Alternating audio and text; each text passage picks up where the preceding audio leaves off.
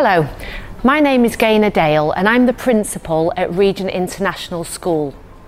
For more educational videos, please subscribe, and any thoughts and suggestions that you may have, please put in the comments box below. Today I'm going to talk to you about how to encourage your child to share their feelings. The first stage is when your child is very, very small, to really learn and understand how your child feels. What makes them sad, what makes them happy, what makes them laugh, and what makes them cry. Babies and small children need to know that we care about those feelings. We need to validate them by responding to them appropriately.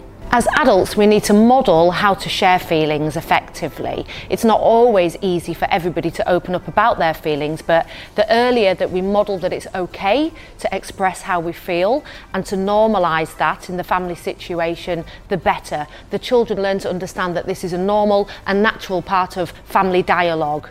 Encourage your children to label their emotions, articulate the emotion and describe it. Ensure that your child understands the words to use to describe how they feel. Once you've created a culture within the family home that it's normal and natural part of your family culture to share and express your feelings, you've modelled the way that feelings can be shared and expressed. It's really important then to keep a balance, to ensure that the times when the children are expressing their feelings are appropriate, but most importantly that they don't feel conscious or feel that they have to suppress the way that they are feeling. It's really important that we create that feeling within the home that the children can express themselves without judgment and comfortably.